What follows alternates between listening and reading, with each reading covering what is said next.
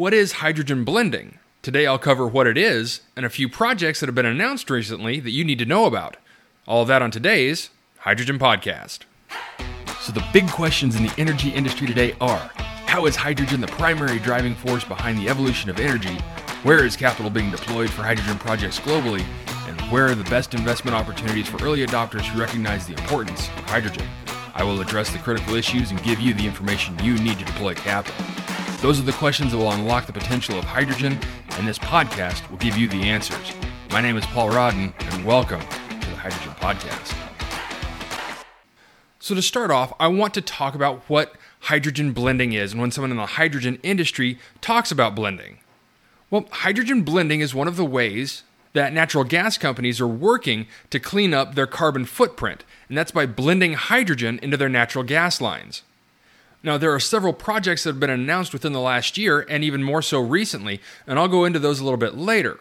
But at a higher level, what are some of the positives and negatives about blending hydrogen into a natural gas pipeline, and what are some of the considerations that need to be addressed as the hydrogen percentage in natural gas lines gets ramped up? Okay, first let's get some of the negatives out of the way. So at standard temperatures and pressures, hydrogen is less energy dense than natural gas. But for that point, there is something that you need to consider. And that is, when you're burning natural gas, what you're just burning is the hydrogen, meaning that the carbon that's attached to it just gets released. That also makes it inefficient. So, as you increase your hydrogen capacity for burning, the more efficient that burning process will be. Another consideration to take in is that hydrogen, when it's burning, is odorless and colorless. Now, as I'm sure you probably know, there are additives that are put into natural gas to give it that unique smell. And that additive, in and of itself, is a greenhouse gas. So, in the future, as this transition continues to take place in the blending of natural gas and hydrogen, operators will need to find a way to address that complication in the color and odor of hydrogen burning. And the third detractor from adding hydrogen into a natural gas line is the fact that it's very difficult to contain hydrogen. It is such a small atom, the smallest atom, and loves to bond with everything, meaning that traditional pipelines could become brittle, in the joints especially, and cause damage to the pipelines. Now, this is why blending starts off at such a very small amount, roughly 5% or lower. Now, there are projects that have been done in the past and will be done in the future that bump up that ratio past 20%. But it's very important to start low on that scale of blending to ensure that our current infrastructure can handle a certain amount of hydrogen. Now, that being said, new products and materials are being developed every day to make this much less of an issue. And that includes everything from pipelines, welds, and joints to end-user products, which don't just include turbines for energy generation, but also home use products like gas ranges and home heaters. Well, with those as the negatives, what's the positive?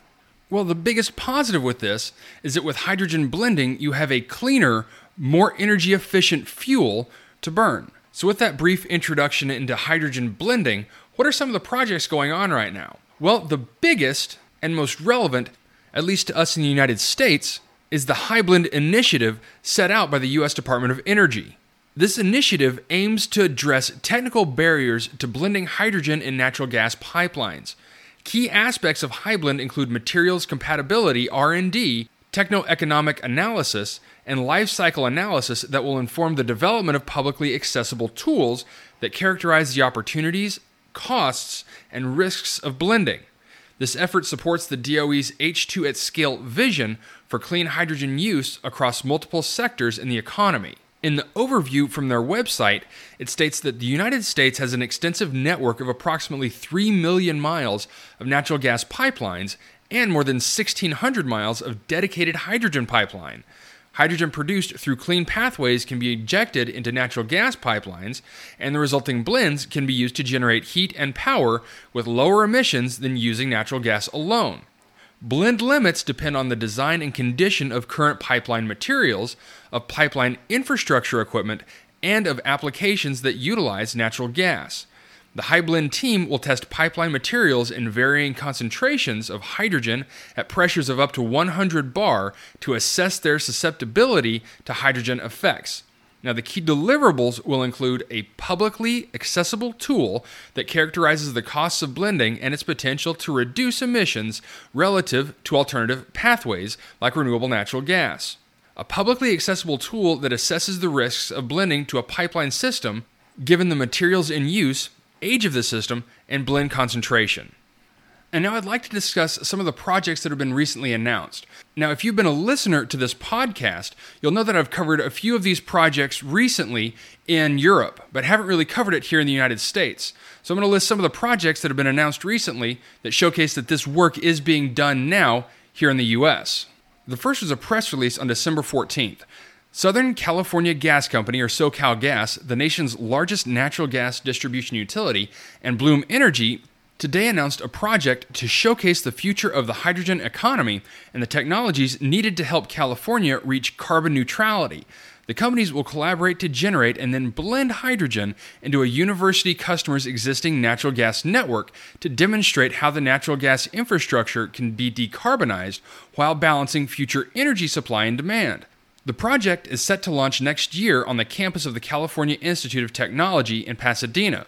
According to the California State Assembly member Chris Holden, California has ambitious climate goals, and a successful energy transition will require companies to collaborate and implement innovative projects.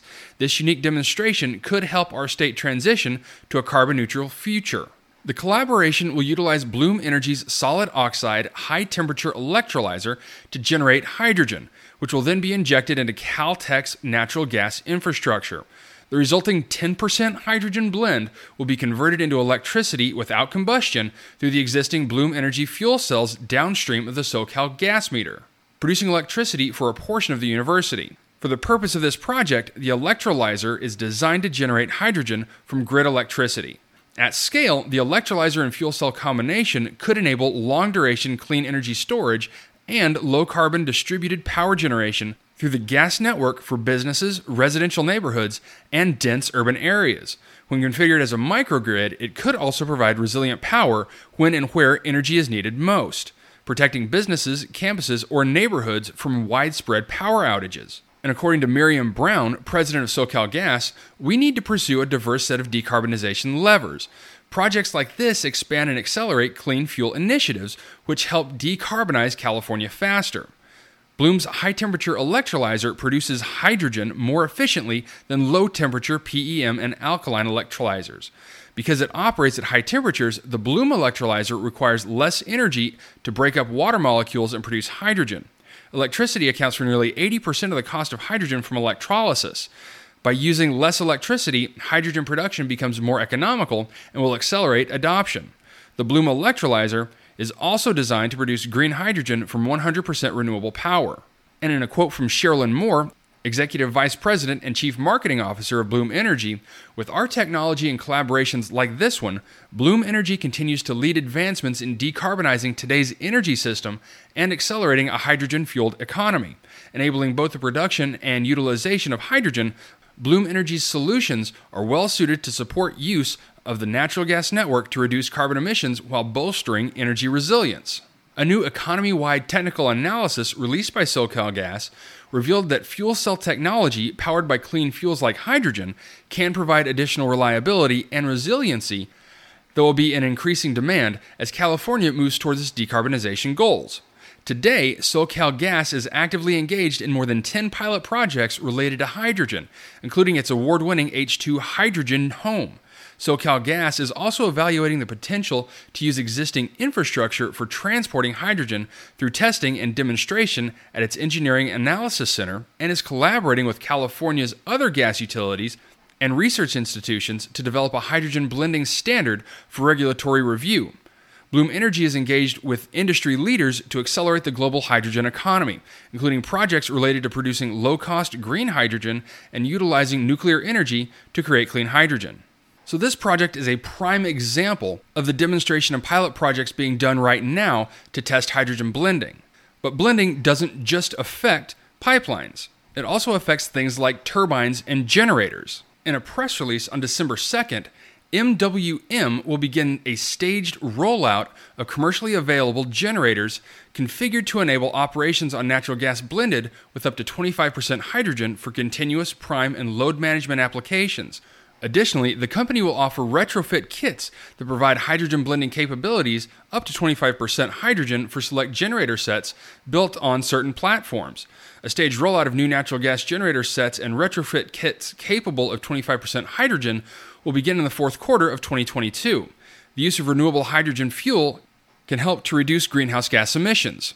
And a quote from Tim Scott, MWM Director, "We are delighted to offer our customers hydrogen-based, high-performance energy solutions that can help them reduce carbon emissions and use more sustainable energy sources."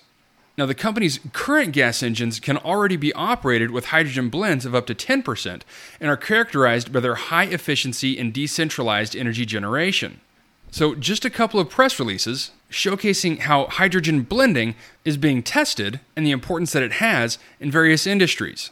All right, that's it for me, everyone. If you have any questions, comments, or concerns about today's episode, come and visit me at thehydrogenpodcast.com, or you can always email me at info@thehydrogenpodcast.com.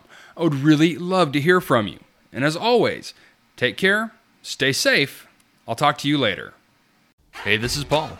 I hope you liked this podcast. If you did and want to hear more, I'd appreciate it if you would either subscribe to this channel on YouTube or connect with your favorite platform through my website at www.thehydrogenpodcast.com. Thanks for listening. I very much appreciate it. Have a great day.